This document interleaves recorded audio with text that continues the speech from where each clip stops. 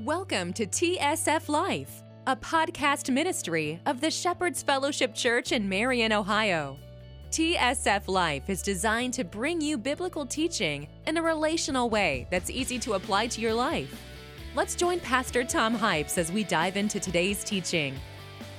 If you guys want to go ahead and get prepared, we're going right back into Matthew 5. As you know, last week we took a week off as we talked about Vision Sunday, but we're going back into the life of Christ, back into the Sermon on the Mount. And just to remind you where we were at 2 weeks ago, Jesus has just shared with us about the fulfillment of the law. And we looked at what does that mean, to not have the law abolished, but to have it fulfilled, how to discern that, how to be able to identify that into your own life. And so at this point, Jesus is now going to give us examples of what that looks like now with the fulfillment of the law, the heart and the passion behind the law and what he was trying to teach us all along. And so he's going to go through several different topics that we will look at, such as lust and divorce and all kinds of fun things. But today we're going to start out with, spoiler alert, anger. And so I think it's a good one for us to start with, because if you look at the statistics, there's some interesting things that we can learn about anger. Maybe we don't even talk about it enough, because you might not know this, but 100% of people deal with anger. All of us. We're all in the same boat. Now, we might deal with it in different ways. It might look different ways. You might be somebody who has a really good handle on the handle, how you handle your anger. It might be that you're somebody that flies off the handle. How many people know somebody that has anger issues? Flying off the anger. Okay. So, yeah, we're pretty much all in the same boat there. How many have anger? No, I'm just kidding. I don't want to make you mad at me. And then there's also people that hold it in, and then it builds up, and you end up having problems from that aspect too. So there's a lot of different ways that we can handle it. And then on top of that, there's righteous anger and there's unrighteous anger. The reason you and I have anger is because we're made in God's image. And God, one of his emotions is anger. But he has righteous anger when we see an injustice, when we see someone being bullied, when we see something not right happen. There should be an unrighteous anger that we handle biblically that draws us closer to God. But the problem is most of us are still struggling with unrighteous anger that leads us away from God, depending on how we deal with it.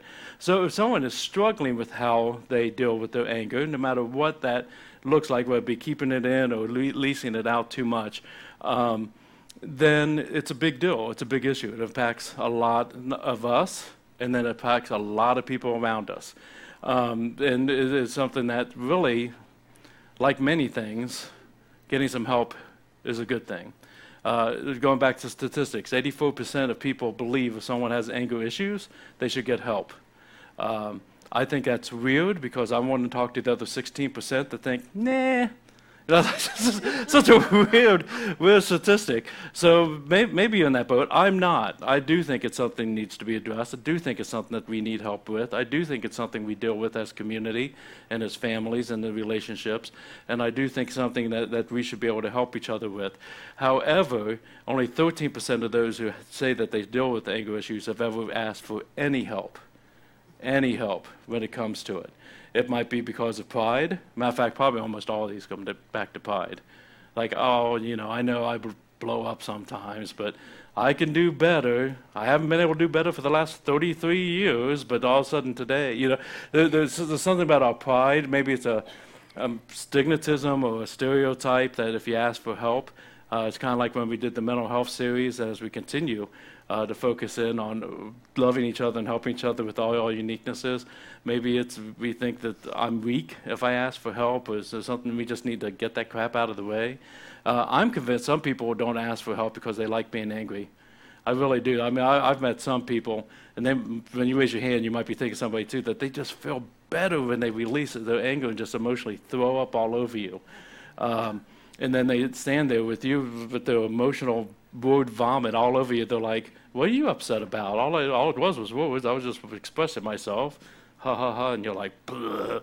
They're like, and sometimes it's to cover insecurity. Sometimes it's to cover passive. I mean, anger really is a big topic, whether it impacts you personally or whether it impacts others. And so, again, Jesus knows that, and I think that's one of the reasons why he chose this to be his first example of the fulfillment of the law. So, since we're in Matthew 5, we're going to start out in verse 21.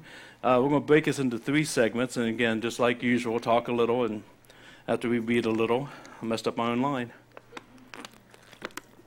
You'll be okay, I promise. Verse 21, Jesus says this, "You have heard that it was said to those of old, 'You shall not murder, and whoever murders will be liable to judgment.' But I say to you that everyone who is angry with his brother or sister will be liable to judgment. Whoever insults his brother or sister will be liable to the council. And whoever says, 'You fool,' or some of you might see the word raka there, will be liable to the hell of fire." So starting out, I think he really kind of addresses something that most of us do. And this is definitely very common when it came to people trying to live by the law. And again, I think still today, is we tend to think like children, what's the most I can get away with before it's a sin? You know what I mean? Like, how far can I go? And for a lot of people, before this statement, it's, well, you know, yeah, I think the guy's a jerk. I can't stand that guy, and I cuss about him behind his back. But I didn't pick up a stone and smash him over the head. You know, it was just like, how far can I get to murder and not actually do it, not actually sin? And Jesus says, yeah, let's talk about that. Because we're talking about heart issues. We're talking about the heart behind the law. And I tell you that if you take and are angry at your brother or your sister, you get judgment, just like you do if you murder somebody and do judgment. Now, that doesn't mean, well, if the punishment's the same, might as well knock off my, you know, don't murder anybody. Don't go home to put us on 2020. I don't need that in my life at all, because I will talk about you. But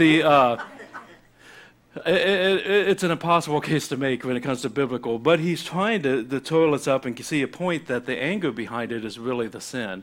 If you look back at like Saul and David, if we're going back in the Old Testament, again, if you're not familiar, Saul was the first king of the Israelites. They wanted a king. God said, no, you don't need a king. We want a king. You don't need a king. We want a king. Fine, here's a king. And so he is ordained, and because he doesn't follow God correctly, he does get his hand taken off of him. God takes his hand off, and he says, well, I'm going to give it to David. Just not yet. And that makes a weird situation for everybody. When you still got a king in place who's no longer at the hand of God on him, another guy's coming who works for this guy, and God's timing isn't there yet. It's just a weird situation overall. But David, the next king, was working under Saul, was fighting for Saul, and Saul started to see a little bit of an impact within the community when it came to this. You see, when Saul went out to battle, he was a really good warrior. And when he would come back home, the people would sing songs about Saul and say, Saul has killed us hundreds of men. And then when David was fighting with him, David, quite frankly, was better. Why? Because they had the hand of God on him. And so the songs became, Saul kills us hundreds and hundreds of men, and David kills us thousands and thousands of men. And Saul, not sitting there going, well, yeah, you know, I've been mentoring the kid. I'm really happy he's on our side. We've been winning victorious battles. Says, well, I don't like that. They used to sing songs about me, songs about how great I am. And he started being threatened, and he became what? Angry.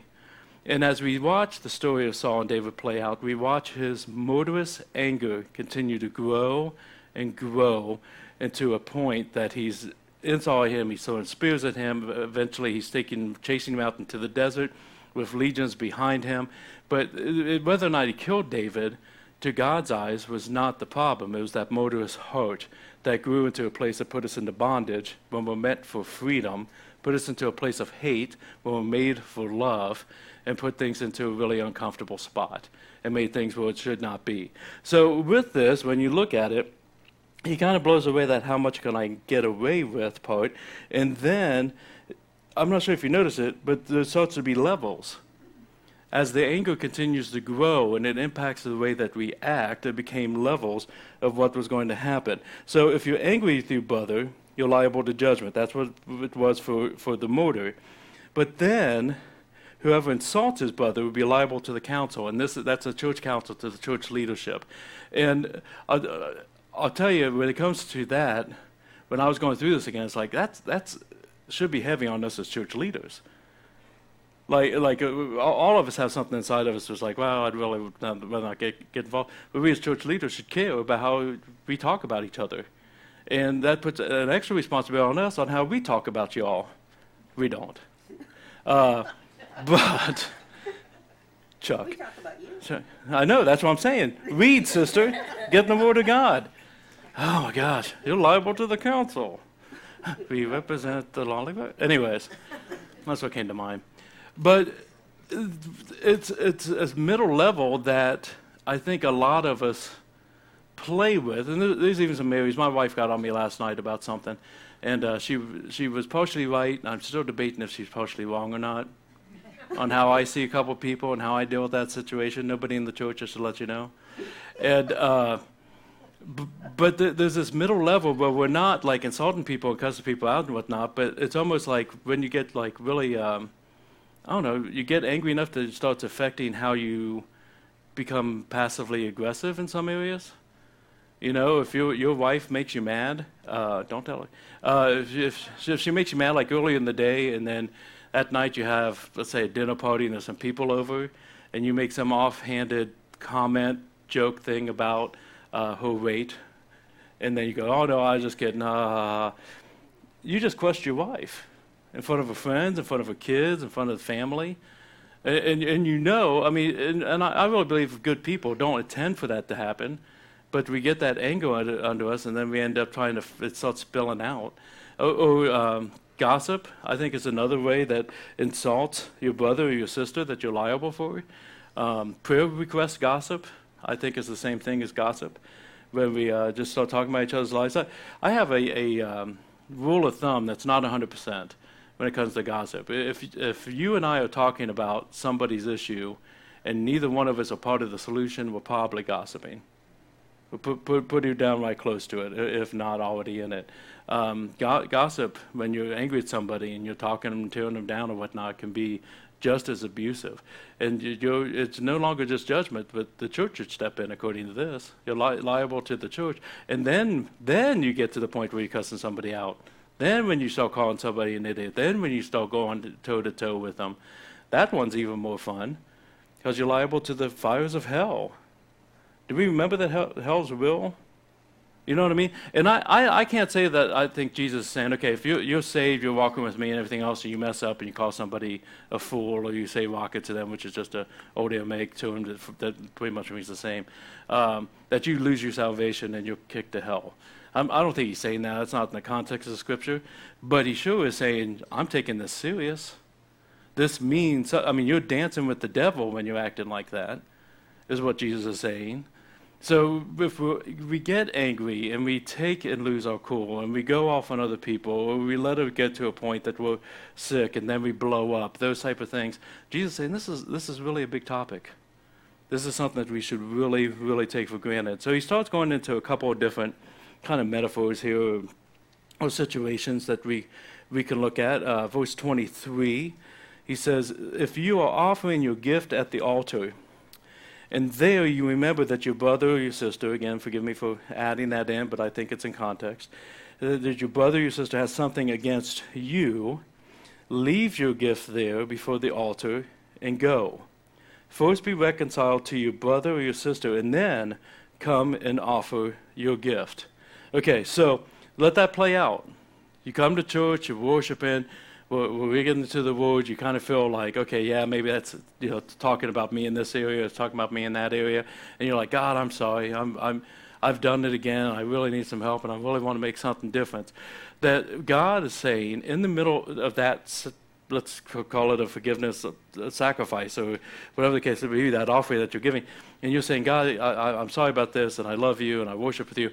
And he puts on your heart, okay, do you remember this situation? You offended this person, or you offended that person, or maybe there was even just a misunderstanding, and they're upset, or they're hurt by this.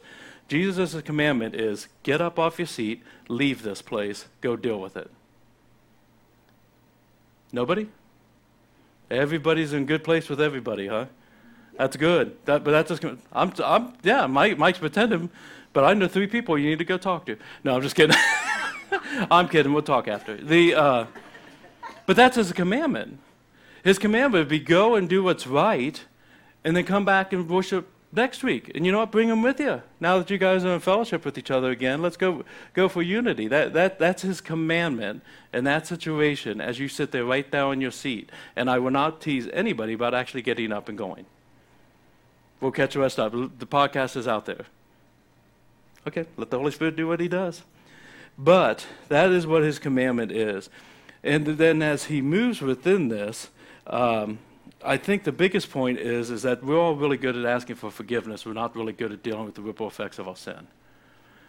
That's what I truly believe. I believe that we like the forgiveness, but don't deal with the ripple effects of our sin. There's another story of Saul within that. Saul is king at this point, and Samuel, that's another big one within this mix of things. Samuel is the prophet that God is speaking to through him. And there's this battle that Saul's supposed to do, and he's supposed to wait till the prophet gets there. And then God's promised them victory, and he told them what to do, and part of that doing is destroy all the enemy's livestock. And so Samuel takes a little bit longer to get there than Saul wants. Again, this is Tom's version of it. And so Saul's like, well, we really kind of have this. God's already promised it to us. So he goes out and he does the battle anyways. They're victorious. And he looks at all the livestock and says, it'd really be a waste to kill all these cows and the sheep and all that kind of stuff. And so he decides to take them as plunder instead. So Samuel shows up and he's like, hey, what's going on? He was supposed to be waiting until I got here. He's like, well, just good news. You don't have to sweat it. I went ahead and did it, and God gave us the victory, and everything's good. And Samuel's like, that's not what God said, though. Just because you thought you knew better doesn't mean that's what God said. And he says, what's going on with all the livestock? And he's like, well, I hate to be wasteful. Well, he sinned. And so Saul thought about that, and he dealt with God with that. Again, Tom's version of this. And he says to Samuel, he goes, well, God's forgiven me. God's forgiven me. And Samuel says, that's great. Why do I still hear sheep? And that's what we do. We're just not always the best at going back and dealing with the things when we're integrity, when we're hungry and thirsting for righteousness, to be able to go back and deal with those things. But Samuel tells us, 15:22, if you want the reference, 1 Samuel 15:22, that God prefers obedience over sacrifice. That we're supposed to deal with the ripple effects. Now, if you go and talk to somebody, that's all the control you have. You don't have control to make them forgive you. You don't have control for them to sit down and work through that misunderstanding. But you do have the control to follow what God calls you to do. And that's something that, as I get older, I tend to understand the complexities of more and more and more. Now, I think, looking in here, I think everybody has heard the testimony about when I was arrested in my early 20s for stealing money from a pizza place I worked at. If not, ask me afterwards. It's not that interesting of a story, but I was an idiot. And from that, I've also shared with you that the gentleman who owns a pizza place, that's now 30 some odd years later, still wants nothing to do with Tom. I've reached out to him multiple times. Over the years, he's a Christian, I'm a Christian. I absolutely did what I did. I absolutely am forgiven under the Lord. I've moved forward as part of my testimony. But I would love to be reconciled with my brother. He's not interested. But that's not in my control. So, as a matter of fact, I saw him at the Super Bowl Sunday. It was the first time I saw him since I was arrested. Picked up a pizza for my dad and I for the Super Bowl. And either he was in a really bad mood, or he happened to see, and probably more than likely saw that a Hypes was coming into the place, and I probably put him in a sour mood that night. It's just kind of where it still is. But that's usually where I stop at the story. But I also have another friend who was very close to me at the time, who was devastated by what I did, even though it didn't impact her straight personally.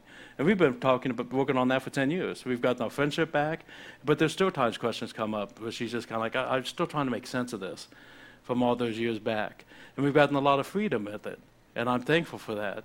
But the other day, it was about 2 weeks ago, I was having lunch with her, and she came up and did the 20-second tour of our church, and we went over to BOA's to get some food. She loved it, and she's talking about a friend. I'm going to call her Betty at this point. This friend's Betty. My best friend since 5th grade has been Matt Miller. Her best friend since she was in elementary is this Betty. And Betty worked with me at the pizza place, and Betty and I were close friends the whole 9 years. I haven't seen her for 30, some odd years. And she was like, I need to bring Betty up here. And I said, well, if you do, give me a call if you want. I'd love to have lunch with you guys and see Betty. And then my friend just kind of got quiet for a second. I said, unless if Betty doesn't want to see me. unless a Betty still is processing things. I get that. So if she ever needs anything or wants to talk about things, if you guys just want to come to lunch and she's not at that point, I get that. And she still doesn't say anything, and I know this friend well enough to know I've got ripple effects that I'm still dealing with and will probably deal with for the rest of my life. But that's what we do if we're hungry and thirsting for righteousness, is moving forward in ways that make a difference. Here, let's go to 25. Come to terms quickly with your accuser while you are going with him to court, lest your accuser hand you over to the judge, and the judge hands you over to the guard, and you be put in prison. Truly I say to you, you will never get out until you paid the last penny. Now, in this example, he gives us a financial example.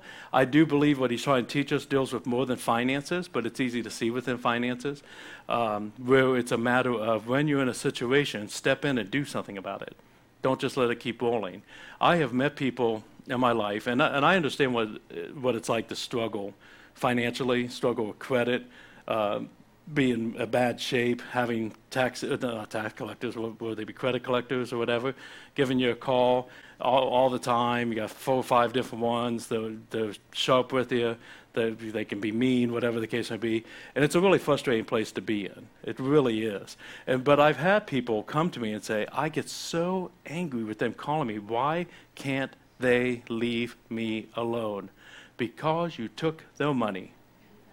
They don't care about you if you didn't take their money. You put yourself into a situation, or life put you in a situation, and the best thing to do is not block them and not answer their calls, but to come up with some plan to start moving forward. Maybe you can't afford the $120 minimum monthly payment that you've racked up now, but you can do 20. Then that's something that you work with them on. You get somebody that helps you work with that on. You work the situation, because the longer you ignore it, the worse it's going to get, and it will eventually bite you in the backside. It really will. And that's what he's talking about here. The more you let it go, the worse that's going to continue to get. We worked with a family I'm going back a long time, so don't try to figure out who it is. You'll never get it. The family really struggled with utilities and rent and finances, and the mom was a stay-at-home mom, and the husband worked, and he worked hard, but it wasn't a high-paying job in any way, shape, or form. And they struggled a lot with different things. And I remember their utilities got into a really bad place, and we worked with them and helped them get all that caught up, working with the different agencies and different things, tools that we have. And then within 6 months, everything was being shut off again. And we talked about it, and we were like, okay, let's come up with a plan budgeting-wise, or let's get an advisor to work with you or whatnot. And they didn't want anything to do with any of that, so they got angry. And the anger became, where she said at one point, look, I know they're turning off the gas, but that's just the price we pay for me being a missionary by being home with my kids. I don't need gas. I'm a missionary for the Lord. Like she was being martyred for that. Missionaries don't take 6 months of gas and then decide they're missionaries. You tell a gas company up front, I don't want gas. Now, I don't know how somebody does that. I'm big wuss. I'm not Little House on the Prairie. I need my propane gas. But it became kind of a self-righteous anger situation where you took the product. This is something we're responsible for. We as Christians should be the most responsible people on this earth. That doesn't mean that we don't have problems and struggles. I've been through a bankruptcy myself. But we work it. We step into those things when we look at it from a financial standpoint. I used to watch Judge Judy. Now I like Hot Bench. Let's do a poll. Who likes Judge Judy over Hot Bench? Okay, she doesn't have a lot of support here. You guys have never heard of Hot Bench? Then the Lord says, get up, leave this place now, watch Hot Bench. I've got this little 19-inch or whatever that is, I guess 30-inch, TV in my office. We will gather around that together. I've got some taped. Don't know what Hot Bench is. But you know what I mean with these judge shows and whatnot. How many families are ripped apart? How many friendships are destroyed over $1,000? You know, if they just sat down and talked about it, if they just worked it through, if everybody was just being integrity to work those things out before that kind of damage happens, but we lie to ourselves and then we get upset instead of being integrity and step in to fix it. Now, I know that can be overwhelming because that does take some times of conflict or confrontation. I hate confrontation until I'm in it. That's just my personality. Somebody says, I need to talk to you Tuesday night, then I'm going to be spending the next 2 days trying to figure out what it is and all the case scenarios and how it goes. Once I'm in it, I'm fine. But confrontation is part of our life. We just have to kind of acknowledge that and move into it if we're going to have that kind of integrity. Are you guys tired of stories yet? I had a job before the Shepherd's Fellowship. When I first came to Marion, I quit the Tux company and started working 10 hours a week as a youth pastor and took this insurance job to kind of just pay the bills for the first year until I married Jenny and let her salary cover me. Kinda. It's a little bit more reverse now, but it's kinda. And the boss I had, his name was Michael. I was in a department, and there was 2 departments. One had 99 people, and my department had me. It was just like one person doing electronic billing. And my boss, man, he was a jerk. I couldn't stand the guy. It was one of the most horrendous seasons I've went through. I hated going to work. And after about 3 months, I remember going to him and saying, hey, I really need to talk to you today. And he's like, I don't have time for anything today. I said, well, I'm not going home until you and I talk. And he's like, yeah, whatever. He's kind of rolled his eyes. So I finished up my day, and I sat in my office for an extra hour after I was done, and he comes walking by. He's like, what are you still doing here?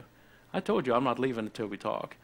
And so he sat down, and I do this. I don't know if this will ever happen to you. When I'm like nervous about what I'm going to have to say, sometimes I'll give somebody a pad of paper and pen and say, hey, look, I've been rehearsing this in my head for the last 2 weeks, and I really don't need you to interrupt.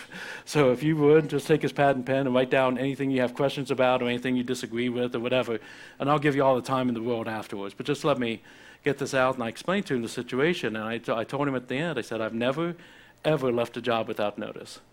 I said, but if we can't figure this out today, I'm not coming back tomorrow. I don't deserve this. And so he sat there, and when I was done, and I said, your turn. He said, well, that's a lot. He goes, you mind if I take a walk? I said, sure. So he walks around for 10 minutes. And he comes back, and he sits down and goes, listen, there's a boss above me, and there's a boss above him. And this company was not a professional company. And he said, you're right. I've been letting it slide downhill. They've just been making my life miserable. I've been making your life miserable. It's not right, and he apologized. Now, usually there's more conversation than that because maybe I didn't see the full perspective or whatever. But in that moment, Michael and I became friends. And I'm still friends with him 20 years later on Facebook. He was at my wedding. We get lunch together, hung out all the time. It was a night and day situation that we had to step into before it continued to grow. But it does take some conflict, and it does take some confrontation, and I know that can be scary, but the option is either blowing up on other people or you having migraines and physical effects from anger that's bottled up. I mean, it's the healthy way to move forward. So with that, I wrote down some points. If you're dealing with anger for whatever reason, or somebody around you is dealing with anger, and I'm going to kind of go through these somewhat faster because my points deserve less than what the scripture does anyways. But Chuck and I have joked about that a lot of sermons have 3 points. I have 9. So you're getting 3 sermons for the price of 1 today. With Lisa's help, by the way, Lisa, this is her 2nd week back there. She's learning the easy worship. Last week we had a real small chair. She couldn't see anything on the stage. Now we have a big one I can barely see over your nose. Such a dainty lady. Such a dainty. Now you're hiding. That's like a rabbit back here now. With help, we'll put these up on the screen. I'll just talk a couple seconds about each one. The first one I'll give you, especially if you're a note taker there, is identify the sources of your anger. If you feel like you have some anger issues, make sure you identify the sources of anger. This is just like anything else. If you have an addiction to alcohol, first step is what? Admitting you have addiction to alcohol. If you have an addiction to a drug, first step is always admitting the addiction. So if you know that you have an anger issue and you know what some of those triggers are, then you can start working it. Then you can start putting some boundaries in place to be able to be a little bit more protected when it comes to anger. And realistically, when you do that, you start controlling the anger instead of letting the anger control you. It's the first step. Second one is this, then admit the problem. Admit that you have an anger problem. Admit that to yourself. Admit that to God. Too many people are smiling. I think you're all thinking that somebody beside you has anger issues, and you're like, that's what you're supposed to do. But admit it to God. Talk to him about it. He's there for a reason. He wants to hear about that. He wants to hear about what you're doing. And then also admit it to other people that you need in your life that will hold you accountable. That will hold you accountable. Now, that's not saying those people to manage you. That's for them to hold you accountable. There is a difference. One of my buttons I've been working on now for 30 years, and really have seen some progress on, thanks to God and the patience of my wife. But I tend to, if I'm working on a project, which I can't right now think of anything that I'm good at project-wise, but like working on a car, like that's going to happen. Yeah, I think of that because I think I got some of this from my dad when he was in his younger days. If my dad was working on a car, sorry, Dad, I had to throw you under the bus instead of me. He's fine working on that car. Everything's great. If he has a buddy or somebody that he's asked to help him work on that car, and maybe have some expertise or whatnot, he's fine working with that buddy. But in the earlier days, when I was younger, I remember that if one of us kids stepped there and was like, well, did you try this or try this? And Mom's like, do you try this or try this? Or somebody else, it's, yes, see, motherfucker, and like slamming tools down and everything. That there's something about getting help when you don't think you need help at that moment that I find frustrating. And that plays out in different ways. And I remember when I was married to Brian's mom, my solution for that was telling her that I had that weakness. And so whenever I'm upset or I'm mumbling on my breath or I'm slamming tools or whatever, just walk away. Just walk away. And we were, for some reason, we got on the topic of water beds last night. My daughter says she really wants a water bed. 1976. But we had a water bed, and we'll run the hose up the steps and stuff. And you know when you have to get the hose to connect to the faucet? I'd rather work on a car. I think they set that up for failure. And so is water spraying, and I get in the bathroom, and she's like, Rod, you try this, and you try this. And so I used to get upset, and she goes in the living room and starts crying and stuff. And me, in my infinite wisdom of the age of 26, was going, I don't know why you're upset. I told you when I get like this, walk away. It's your fault for staying around. It's not her fault to manage me. If I love somebody, it is my responsibility to manage myself so that I'm treating them in a loving way. So find an accountability partner, but don't tell other people to be responsible for your anger. You're a big boy, you're a big girl, that's your responsibility. So number 3 is this, learn self-control. Learn self-control. That comes first when you're growing spiritually. When you become more like Jesus, you get more control over your anger, period. It's an equation, it happens. To grow spiritually, be in prayer, be in the scripture, be in community. 2, learn how to slow down your reaction.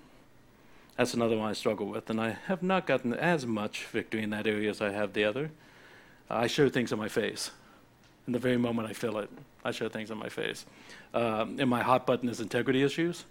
If you say you're going to do something and then you don't, that drives me nuts. If you come and say, oh, I'm sorry, I didn't do such and such because keep your word even when it hurts. That's what Pop says. That's what Tom says. Go do it. I don't know, for some reason it just shows my face no matter what I say.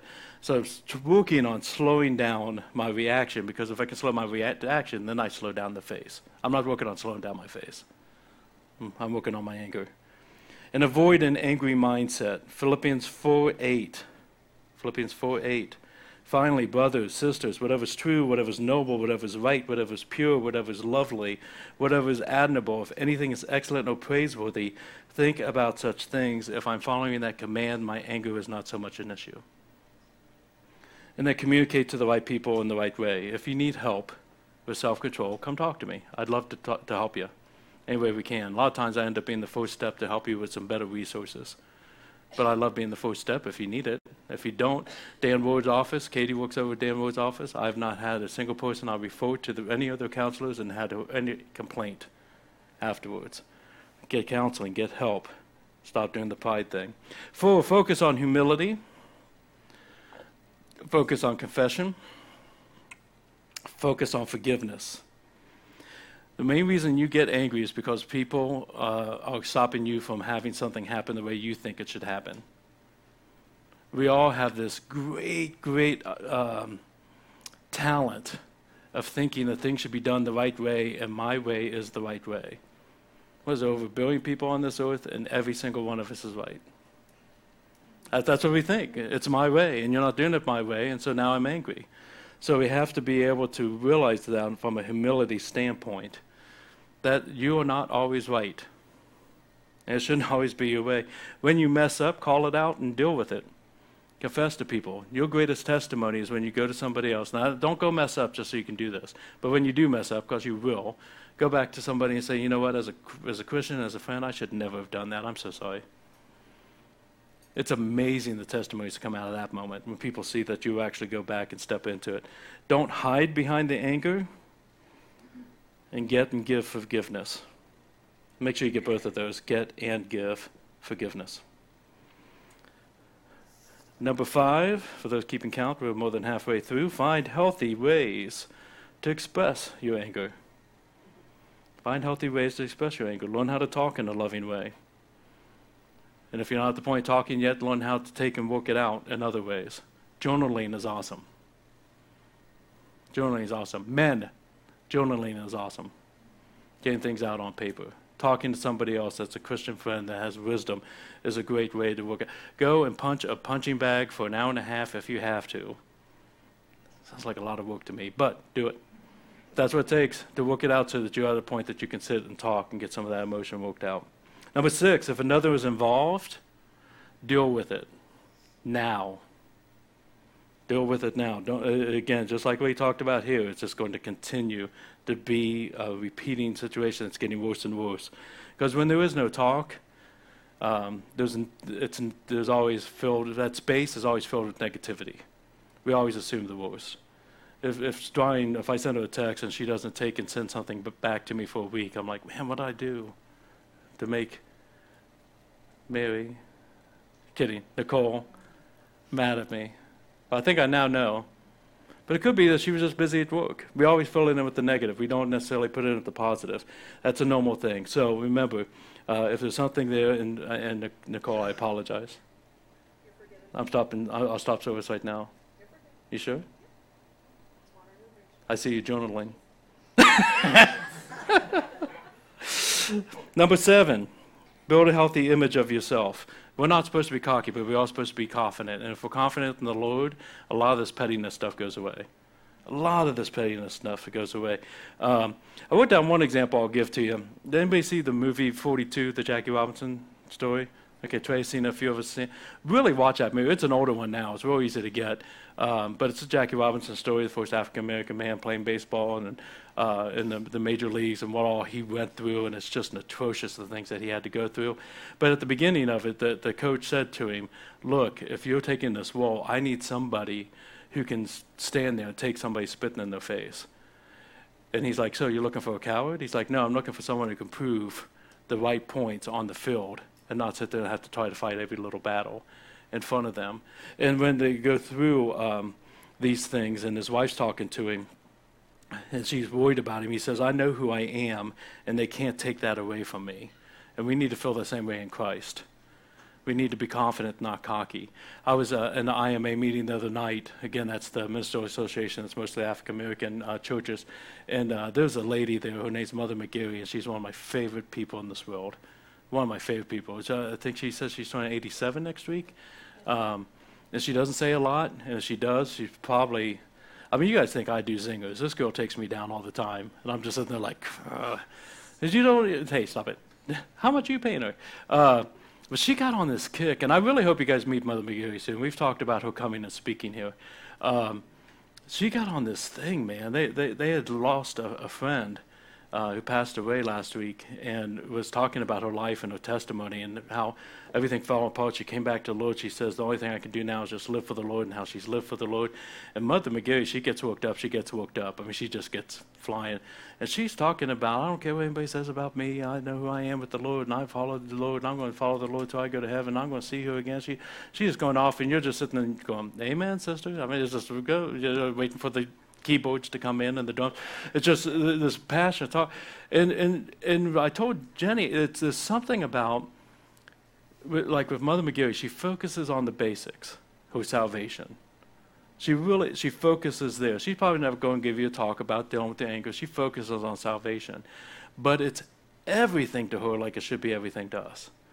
Just everything to her. And I love seeing that. No, she's such an encouraging woman. Okay, number 8, get help. There's a period after that, by the way. Get help. Again, come to me. Dan Ward's office is a possibility. If you haven't been able to do it on your own so far, what makes you think you can do it now? There's all kinds of tools that can help with this. And number 9, trust God. Trust God. Again, our main reason is, well, I'm not getting what I want. So if I want what God wants, then I can trust God to take care of it, and my anger level goes way down. If my agenda is what God wants, and I can trust that, then my agenda or my anger can go way, way down. Can you imagine the release if you can let go of your anger at that level in those situations and just say, God's got this? It's such a cliche thing that we say, but it's such a powerful truth. God's got this. It doesn't have to be my way. I might not be right. God's probably smarter on this one than I am. And the release and the power that should be there. That's the passion behind the law. That's what he means when he says not murder, is we don't need to be angry. Not unrighteous anger. There's enough righteous anger out there to draw us closer to the Lord. We don't need to dibble on all this other junk that ties us up. He wants freedom for you. If you were blessed by today's teaching, we hope you return for our next podcast. Or, better yet, stop by the Shepherd's Fellowship any Sunday morning to join us live. You can learn more about the church by calling 740-382-3500 or check us out online by going to tsflife.com. That's tsflife.com. You can also support the ministry of TSF Life by donating at our church website or sending support to the Shepherd's Fellowship, 1647 Marion Marysville Road, Marion, Ohio, 43302. Thank you for spending your time with us today, and we look forward to seeing you soon. Be blessed.